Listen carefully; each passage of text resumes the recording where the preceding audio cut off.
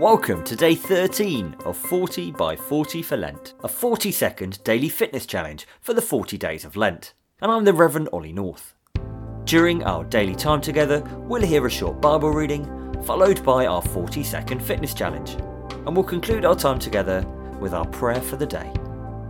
Everything we offer can be conducted from the safety of your room, and it is our prayer that as you journey with us, you will improve both your spiritual and physical fitness. Our Bible reading today is from the book of Philippians, reading chapter 4, verse 30. I can do all this through him who gives me strength. Welcome to today's 40 seconds of Fizz. Remember, it's important to warm up and cool down afterwards. Today's exercise is press-ups. For a lesson on how to complete the exercise, search British Army press-ups in YouTube. Exercise starting in 3, 2, 1.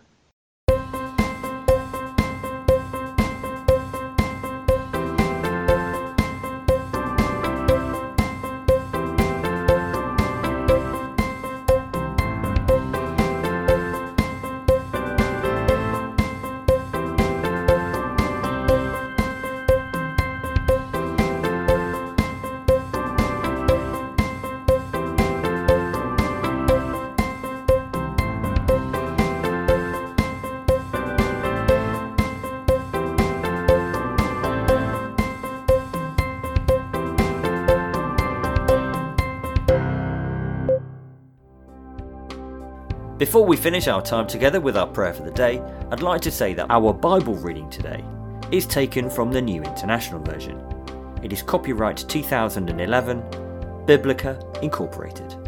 40 by 40 for Lent is being produced with the help of Army chaplains and Army scripture readers from Colchester Garrison, Rock Barracks Woodbridge and Wattisham Flying Station.